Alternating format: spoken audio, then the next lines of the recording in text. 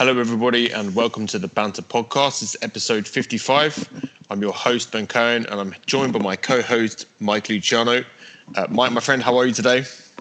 Ben, I'm a little sore in my right shoulder. Yesterday, I got my second Pfizer vaccine, and I am pumped. I am feeling no ill effects so far. Next week, I will be heading back east with my wife, and we will see our families for the first time since 2019, if you can believe that. So I'm sore, but I'm also super pumped.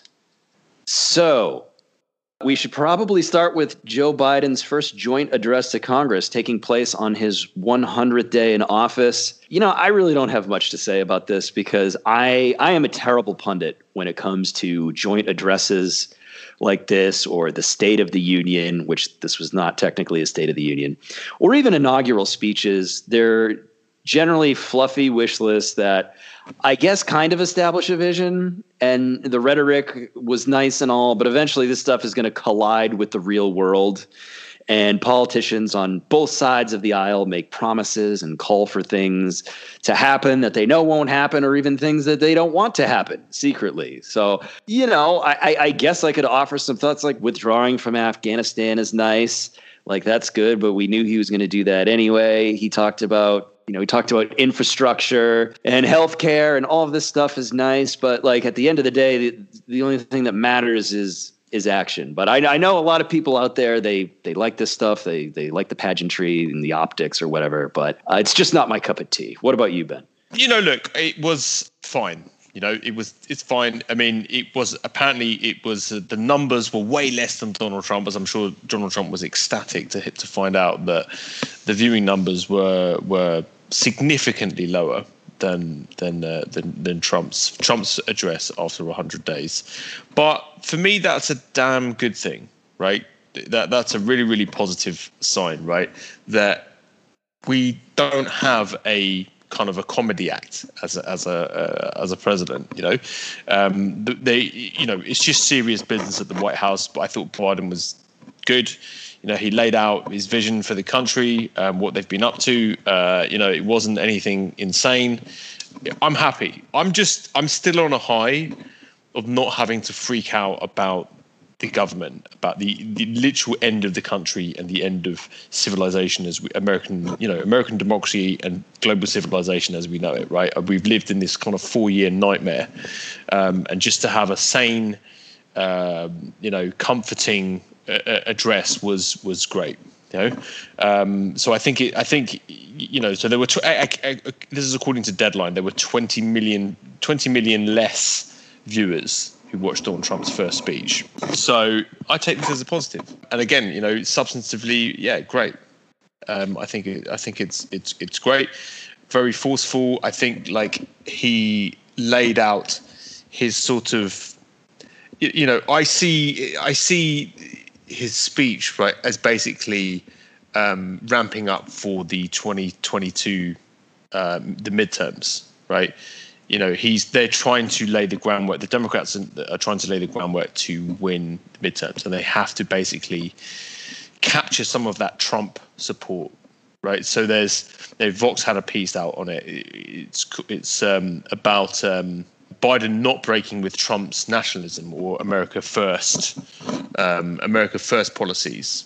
You know, so I think that's good, right? It's, you know, the American Rescue Plan. Biden talked about this, about infrastructure, you know, these kind of issues that Trump was big on as well, that managed to capture the attention of, you know, the American public back in 2016. Yeah, so back in 2016, Trump's America First policies, pro-worker, pro-infrastructure, and I think that Biden did a good job of basically staking his territory there as well, which I think is a good sign for the midterms, you know, because they're going to have to keep the kind of blue collar Democrats in line. They have a very, very that's what made Trump successful, right? Was his ability to take away some of these kind of blue collar Democrats.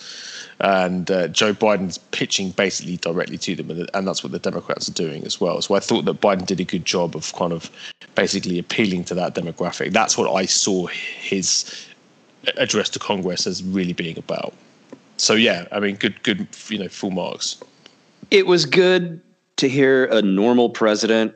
And like you said, it's a good thing that ratings were down. I mean, ratings were down for this joint address for the same reason, like a Toyota Camry driving in traffic, you're not going to pay much attention to it. But if the Toyota Camry is on the shoulder of the road upside down in flames, you're going to stop and watch it. You're going to rubberneck. And that's what Trump's speeches were to Congress and basically every other speech he gave. So yeah, in that sense, I wouldn't take it as an insult that ratings were down this year. There was one thing that irked me in Biden's speech, and that's when he was talking about, he called for Congress to put legislation on his desk that would allow the federal government to negotiate drug prices under Medicare, which was surprising to me because I had read just the day before that the Biden administration was resistant to this measure, at least when it came to including it in the infrastructure bill, which you could say, well, that's not really infrastructure. But remember that there is about $400 billion for elder care in the infrastructure bill. And this has been a bone of contention for Republicans who are pointing to this and saying it is an infrastructure. And the Democrats have been arguing it is. And I would just say, no, it's not infrastructure. But hey, if you want to vote against money for in-home care for elderly Americans, go for it. So there's really, based on that, there's no reason you wouldn't be able to include a provision such as this in an infrastructure package. But Biden has been resistant to it. So even as he was saying in the speech, we need to negotiate drug prices, he's rejected very real attempts to include any such provisions in his infrastructure bill. He apparently wants it as a separate measure. So he's saying, yeah, let's leverage the power of the government to get pharma to lower their prices to something on the level that people in other developed nations pay. But when it comes to actually pushing for it behind the scenes in the sausage factory, he's just not going to do that. And by the way, Biden isn't alone on this among Democrats. Allowing the one estimate, I think I saw it in Roll Call, allowing the government to negotiate drug prices would save something like $450 billion over 10 years. And Republicans, of course, they oppose they oppose giving the federal government this ability. And also they cited Bob Menendez, senator of New Jersey, a Democrat. And he's got this quote in here. He said, if you want to go after the pharmaceutical industry as a revenue raiser for other things, I'm not interested.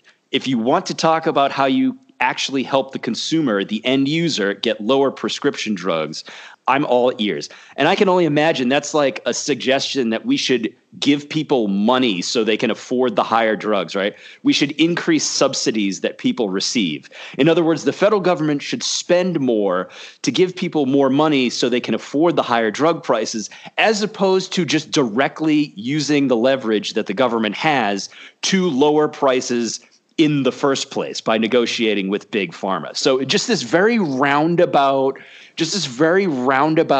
big pharma friendly way of getting people the drugs they need. I mean, this is just like classic pharma Democrat logic. And this is what $314,000 in political contributions will get you over a 5-year span, which is what Menendez has gotten. And so, I've heard this before. This was on the table. The drug negotiation was on the table for like 5 minutes during the Obamacare arguments in Congress, but then they finally pulled it. And in exchange, the Obama administration got pharma's full support for the Affordable Care Act. So that's a long-winded way of me saying that irked me a little bit in Biden's speech, and also I'm skeptical of any real change going on when it comes to how we negotiate, or we don't even negotiate drug prices. So I hope I'm wrong. We'll see. Yeah, it was a very, very disappointing aspect of the negotiations, with that they were held hostage by the Blue Dog Democrats who were basically completely beholden to the pharmaceutical industry, and did not Obama basically couldn't do it. He couldn't pass any of that legislation because of they weren't. The Republicans were never going to get on board, but the Democrats were the ones who essentially, and also the public option that was taken away by Democrats as well. We could have had a public option earlier on as well had it not been for Blue Dog Democrats. So it's incredibly disappointing to see this happen. But I guess the Democrats have a very fragile coalition, right? They had a fragile coalition under Obama, and they have a fragile coalition under Joe Biden as well, an even more fragile coalition under Biden. So I'm assuming Biden is basically, he knows he has to cobble together a coalition of Democrats. They can't afford to lose a single vote in the Senate over anything. So he has to negotiate, and I don't blame Biden for this. I think that if Biden had his way, obviously he would utilize the government, use the government's leverage to lower drug prices. But I do hold these corporate Democrats. But I mean, look, here's the thing as well, right? And just to play devil's advocate, it's sometimes like, look, you have to deal with a lot of these Democrats. Like take Joe Manchin, for example. Joe Manchin is not, a lot of people wouldn't call him a Democrat exactly, right? I mean, he votes alongside Republicans a lot of the time. We've got more to talk about Joe Manchin later on. But look, I guess it's better to have Blue Dog Democrats than to not have them, to have them replaced by Republicans who are just so like, a lot of these centrist Democrats are corrupt and bought off by the industry, by various industries, but they're not insane like Republicans. So I guess that's the choice we sort of have, right? It's between like corrupt Democrats and insane corrupt Republicans, which is it's not the greatest choice, but I guess you sort of have to we'll go for the corrupt Democrat rather than the insane corrupt Republican. Yeah, speaking of Joe Manchin, we were going to talk about him later in the episode, but I feel like since you've brought him up, I mean, I agree with that assessment by and large, because the thing that got me thinking about Joe Manchin this week was him announcing that he would not support Congress acting to make a state out of Washington, D.C. Rather, he would prefer to go through the constitutional amendment process. He said, quote, "If Congress wants to make D.C. a state, it should propose a constitutional amendment. Let the people of America vote." Okay, so what Joe Manchin is basically saying here is that he does not want to make a state out of Washington, D.C. because a constitutional amendment is extremely hard to get passed. It would require 2/3 of the House, 2/3 of the Senate, and 3/4 of the states to ratify. So D.C. statehood through the constitutional amendment process is dead on arrival. Congress totally has the power to do this. They've done this many times before. No state has ever been admitted to the Union through a constitutional amendment. This is the purview of Congress, but Joe Manchin wants to pass the buck. And so, Ben, to your point, I'm going to say two things that sound contradictory but aren't. The first thing is Joe Manchin is a coward. People know he has all this power in the 50-50 Senate, which he does in a way, but he doesn't want to be in a position where he's able to dramatically wield power in an actual party line vote on an actual piece of quote unquote controversial legislation, I think. One of the reasons Manchin loves the filibuster is it allows him to signal support or opposition to a bill without him actually having to vote on it. I really believe Manchin doesn't want to take tough votes, unless it's a bill he really wants. Like Manchin would much rather posture and hem and haw than actually vote on, say, DC statehood, obviously, or maybe the PRO Act, which he says he supports, but is unlikely to get a vote in the Senate because of Republicans will filibuster it, or the John Lewis Voting Rights Act, which Manchin, I believe, has said he is in favor of, but again, unlikely to get a cloture motion. So Manchin likes the filibuster for this reason, I think. It prevents him from taking tough votes in potentially no-win situations where either he's going to piss off his very conservative West Virginia constituents or he's going to piss off his fellow Senate Democrats. So there's been a lot of speculation, like, does Manchin really love the filibuster as an institutional tool this much? I think it's much simpler than that. It's like the filibuster prevents him from having to take these tough votes. That's what I think anyway.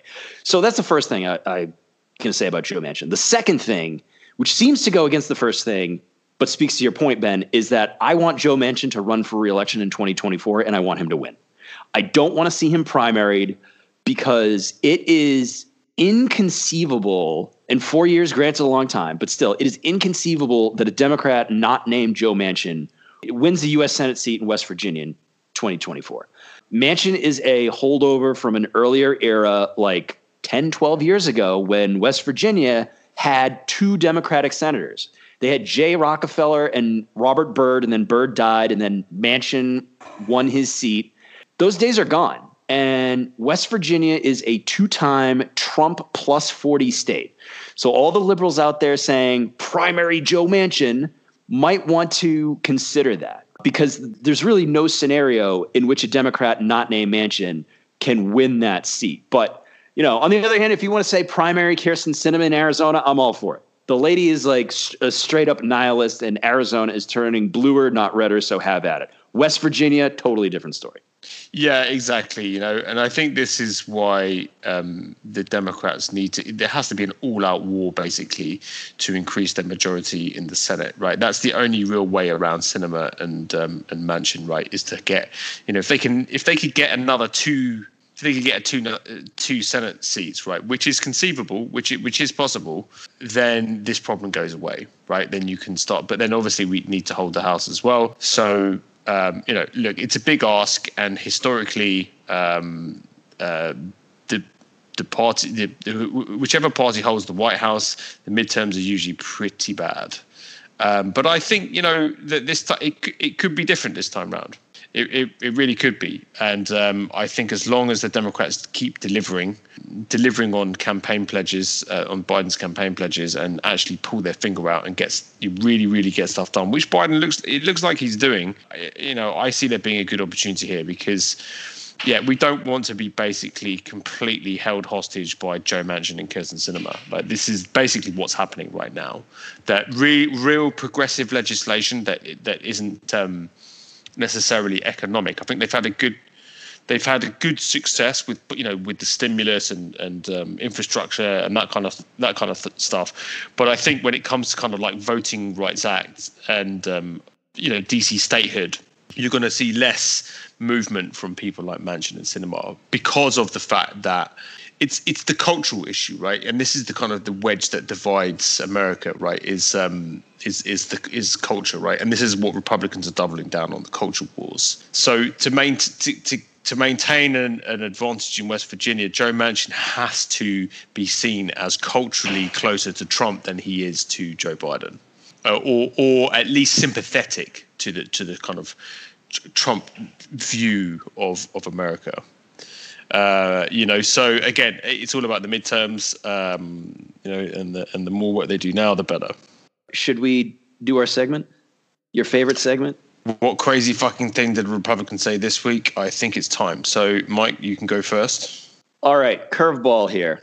For me, this week, it's what crazy fucking thing did more than 500 former Jeopardy contestants say this week?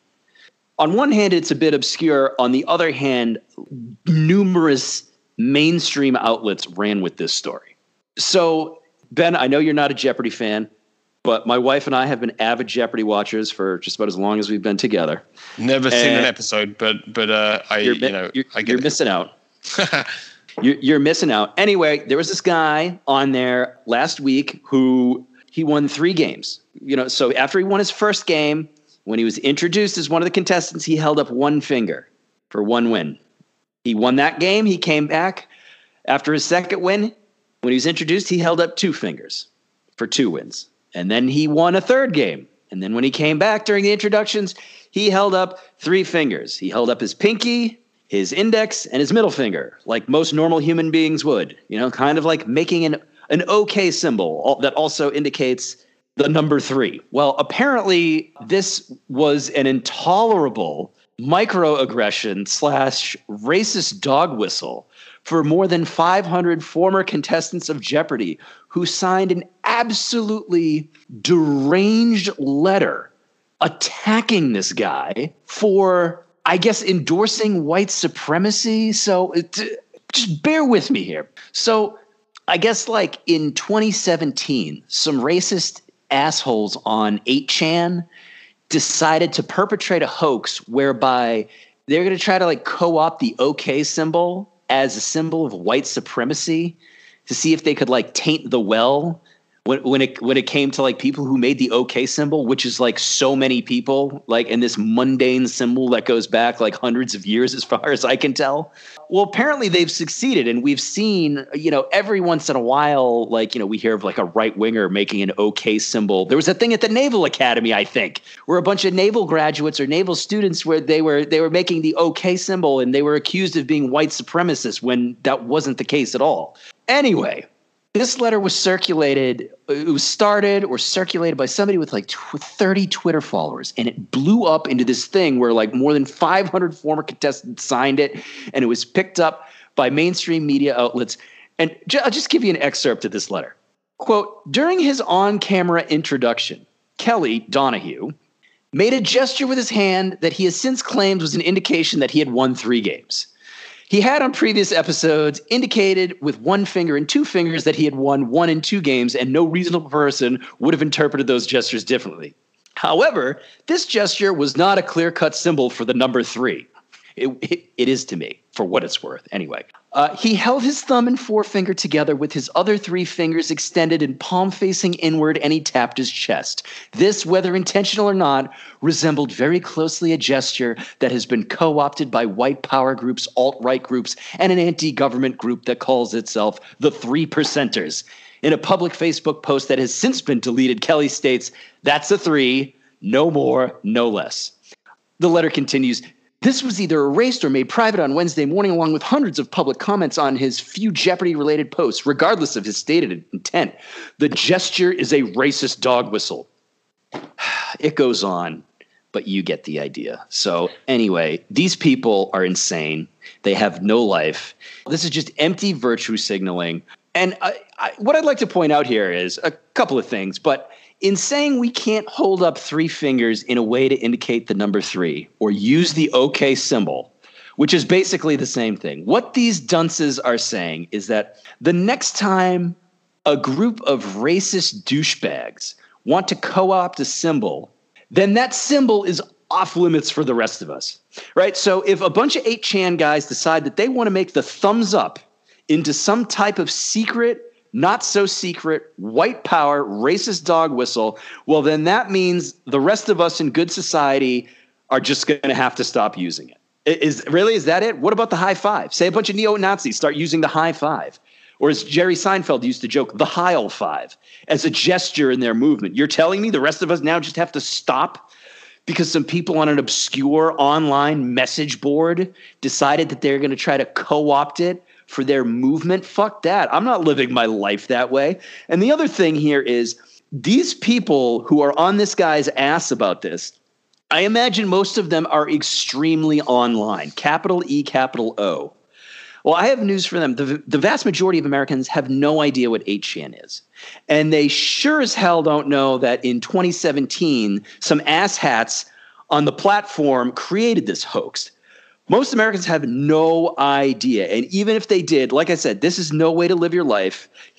Having to keep abreast of the latest trends on racist online message boards so you don't make a gesture that they've taken for their own movement. Get out of here with that. People are ridiculous. It's just virtue signaling. And I just imagine like it's mostly a bunch of guilty white liberals. And it's not even like the guy is a public figure. He's some schlub who won some games on Jeopardy. He's an everyday guy. And then here comes the woke mob denouncing him. And he ends up apologizing in a Facebook post, which the letter signed by these contestants acknowledged in an update, and they still haven't called off the dogs. They're still demanding that the Jeopardy producers like do something about this. Like this is crazy town. No, listen, it's crazy, right? And this is basically why Donald Trump got elected, right? Like there is really some responsibility. Liberals have to have, they do bear some responsibility for the election of Donald Trump. It's because of insane things like this that basically sends a lot of people over the edge, right? It sends people completely over the edge and into Donald Trump's arms, where they get this kind of stuff it's just intolerable, right? It's insane. And it makes liberals look ridiculous. It makes us look just stupid, and this is what, Donald Trump Jr., Tucker Carlson, all the crew at Fox News, they get off on this stuff, and that's what they then live for. They live for trolling liberals, right? Cry more lib, right? This is how they get them. This is how they attain power, right, within conservative circles, right? Because they get known for owning the libs. And basically, you sort of half can't blame them, right, for wanting to attack, morons like this. I mean, obviously, look, I'll take the woke mob over the Trump mob any day of the week, right? But it's not like I'm down with the woke mob either, right? The woke mob, they basically, it's like a yin and yang, and neither appears to be able to exist without the other, right? So hopefully, at some point we'll be able to get rid of both.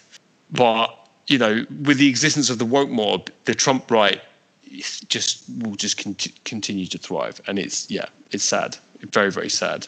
Which brings us to my what crazy fucking thing did the Republicans say this week? And we have a clip for you to play. We do indeed, and it's a familiar voice, and I almost want to say friend of the show, even though he's never been on the show. He's on the show so much. As for forcing children to wear masks outside, that should be illegal. Your response when you see children wearing masks as they play should be no different from your response to seeing someone beat a kid in Walmart. Call the police immediately. Contact Child Protective Services. Keep calling until someone arrives. What you're looking at is abuse. It's child abuse, and you are morally obligated to attempt to prevent it. If it's your own children being abused, then act accordingly.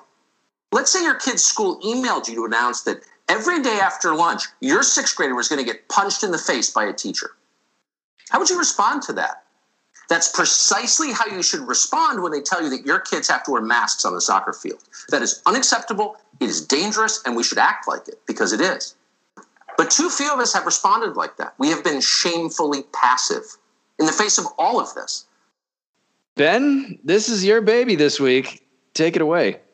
So let's first start off with the high-pitched tone, right? The high-pitched squeal of Tucker Carlson's voice. It's basically like listening to somebody scratching a chalkboard, right? This is what listening to Tucker Carlson is. It's just painful beyond belief. He's such a whiny, nasally. I don't know. What I imagined the torture session to be like would be having to listen to that pitch of voice for hours on end. The only person who I think outdoes Tucker Carlson in annoying, whiny voices is Mark Levine, who I think possibly has the most annoying voice of all time. But yes, Tucker Carlson.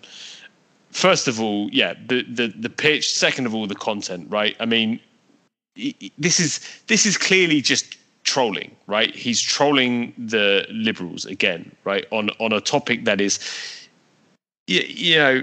actually a very serious one, right? It's a very serious one. There might be kids with immune diseases who are, particularly susceptible to COVID. We're seeing more COVID affect younger people a lot more. There are instances of children actually dying from COVID. This is a real thing, right? Children also carry the virus and they can spread the virus. We're still in a pandemic, right? It's important to note that we are still in a pandemic. I don't know how many times we have to spell this out, but the pandemic is not over. But obviously Tucker Carlson is riling up his audience and essentially, going after the libs again.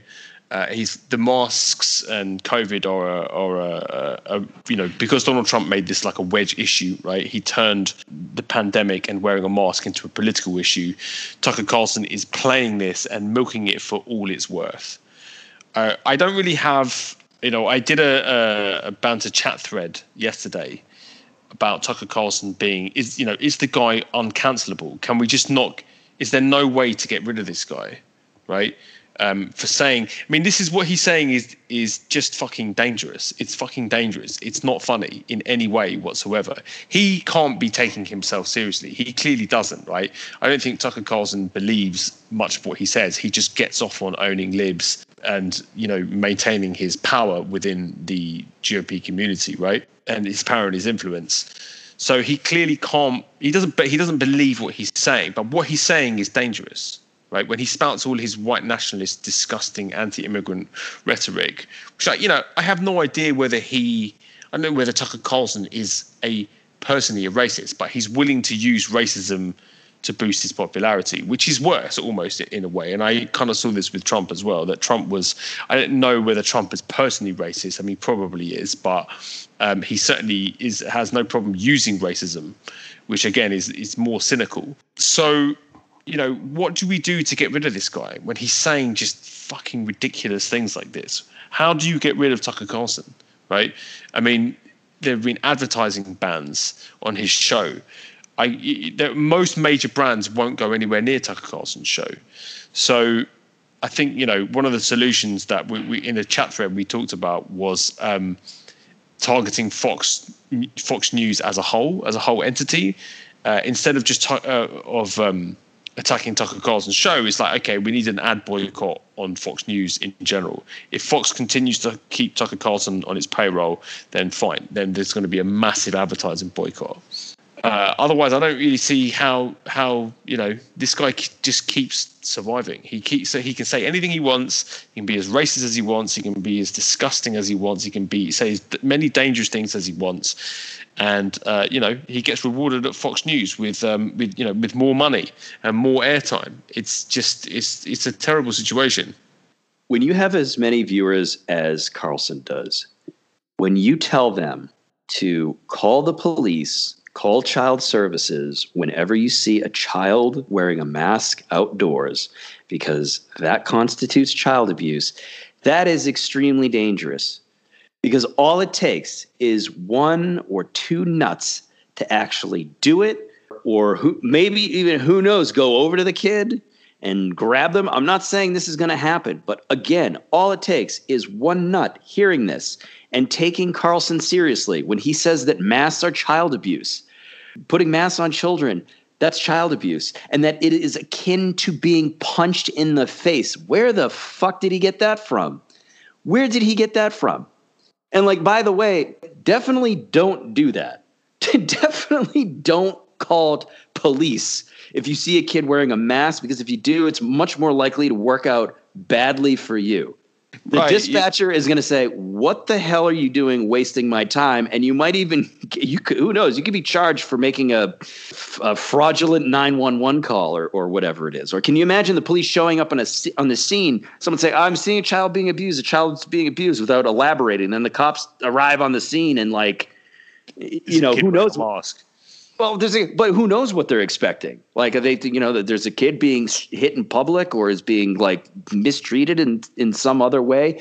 It's completely fucked up for him to tell his viewers to do that, because he has to know that it's not likely, but it's certainly not. There's not an insignificant chance. No, there's a likely chance. I mean, Justin Rosario wrote a piece about this, he has a 12-year-old autistic son who was almost targeted by Trump supporters for wearing a mask, and this was at the peak of the pandemic. You know, so he wrote a piece about that on the Banter. So you know, if anybody wants to read it, you can look it up. You know, look, Trump supporters aren't the brightest people in the world, right?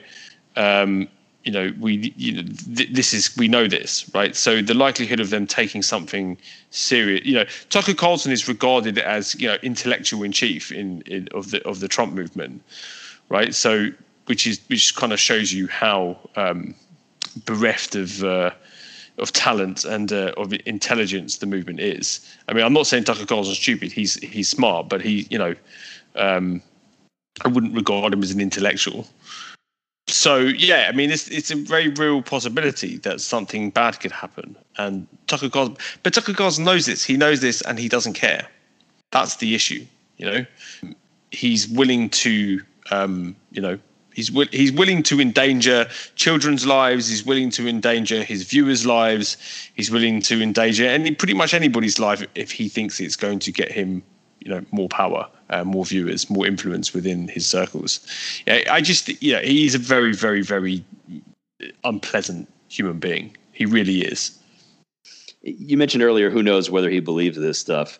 That's beside the point, just because his audience is so massive. Like, even if he doesn't, he knows better. And that makes him more dangerous than an actual racist in like your everyday life. Like, if you have a racist neighbor or uncle who just, they say the N-word and like just say this horrible shit, like as awful as that is, it doesn't hold a candle to what Tucker Carlson is doing night in and night out, just because he has this large platform and is influencing so many people. Yeah, exactly. Again, this is why I've labeled Tucker Carlson the, probably the most dangerous person in America, the most dangerous. And now that Trump has gone, Tucker Carlson is the person to watch.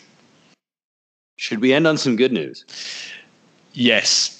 Please. And we have some very good news for you. We have some very, very good news for you.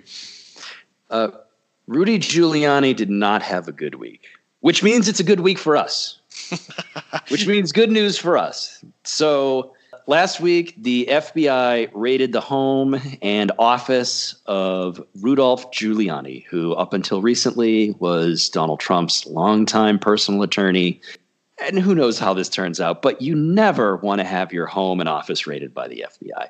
I've never had that experience. I just imagine it's probably a little stressful and might indicate that the feds think that I may have done something wrong or several things wrong. So they raid these two places, and later on we get a report from the New York Times saying that these raids were conducted as part of an investigation into Giuliani's possible role in getting the former U.S. ambassador to Ukraine fired, Marie Yovanovitch, back in 2019. You might remember that her firing was kind of a central part of Donald Trump's first impeachment trial for abuse of power and obstruction of Congress.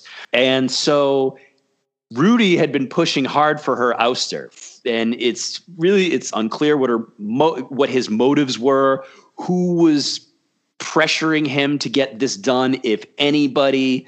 And of course, Rudy Giuliani supposedly was in possession of Hunter Biden's laptop, or at least his hard drive that he got supposedly from an Apple repair store in Delaware. But did he really get it from there?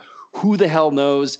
But Giuliani, in response to this raid on his home and his office, he did what you definitely should not do. And that is, he gave interviews. He went on TV. He went on Tucker Carlson and gave a bizarre interview.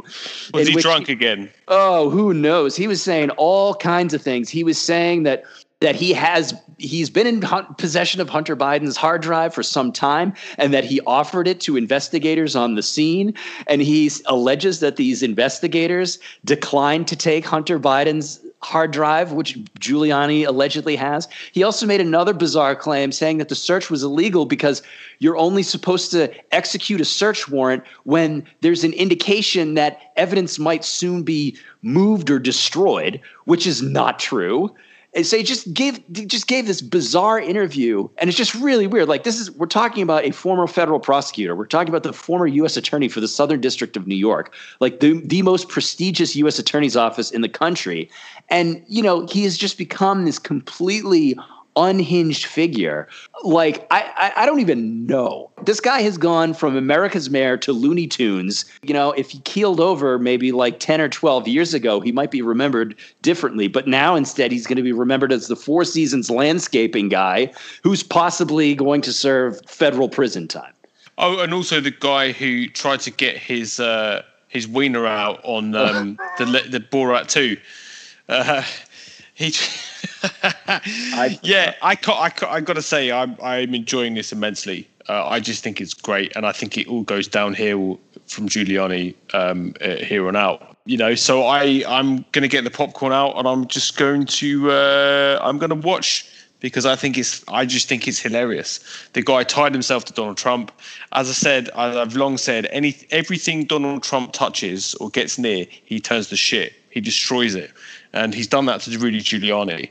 And I think it's great. I love watching anybody associated with Trump fail miserably and go to jail. I think it's perfect. So, yes, on that note, I think we'll call it a day there. Some good news for you this weekend, and hopefully kick off your Monday, if you're listening to this on Monday as well.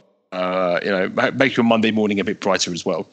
Thank you very much for listening, everybody. Again, please support the banter. You can get a membership you can get a 2-month free trial on a membership. Please subscribe to us.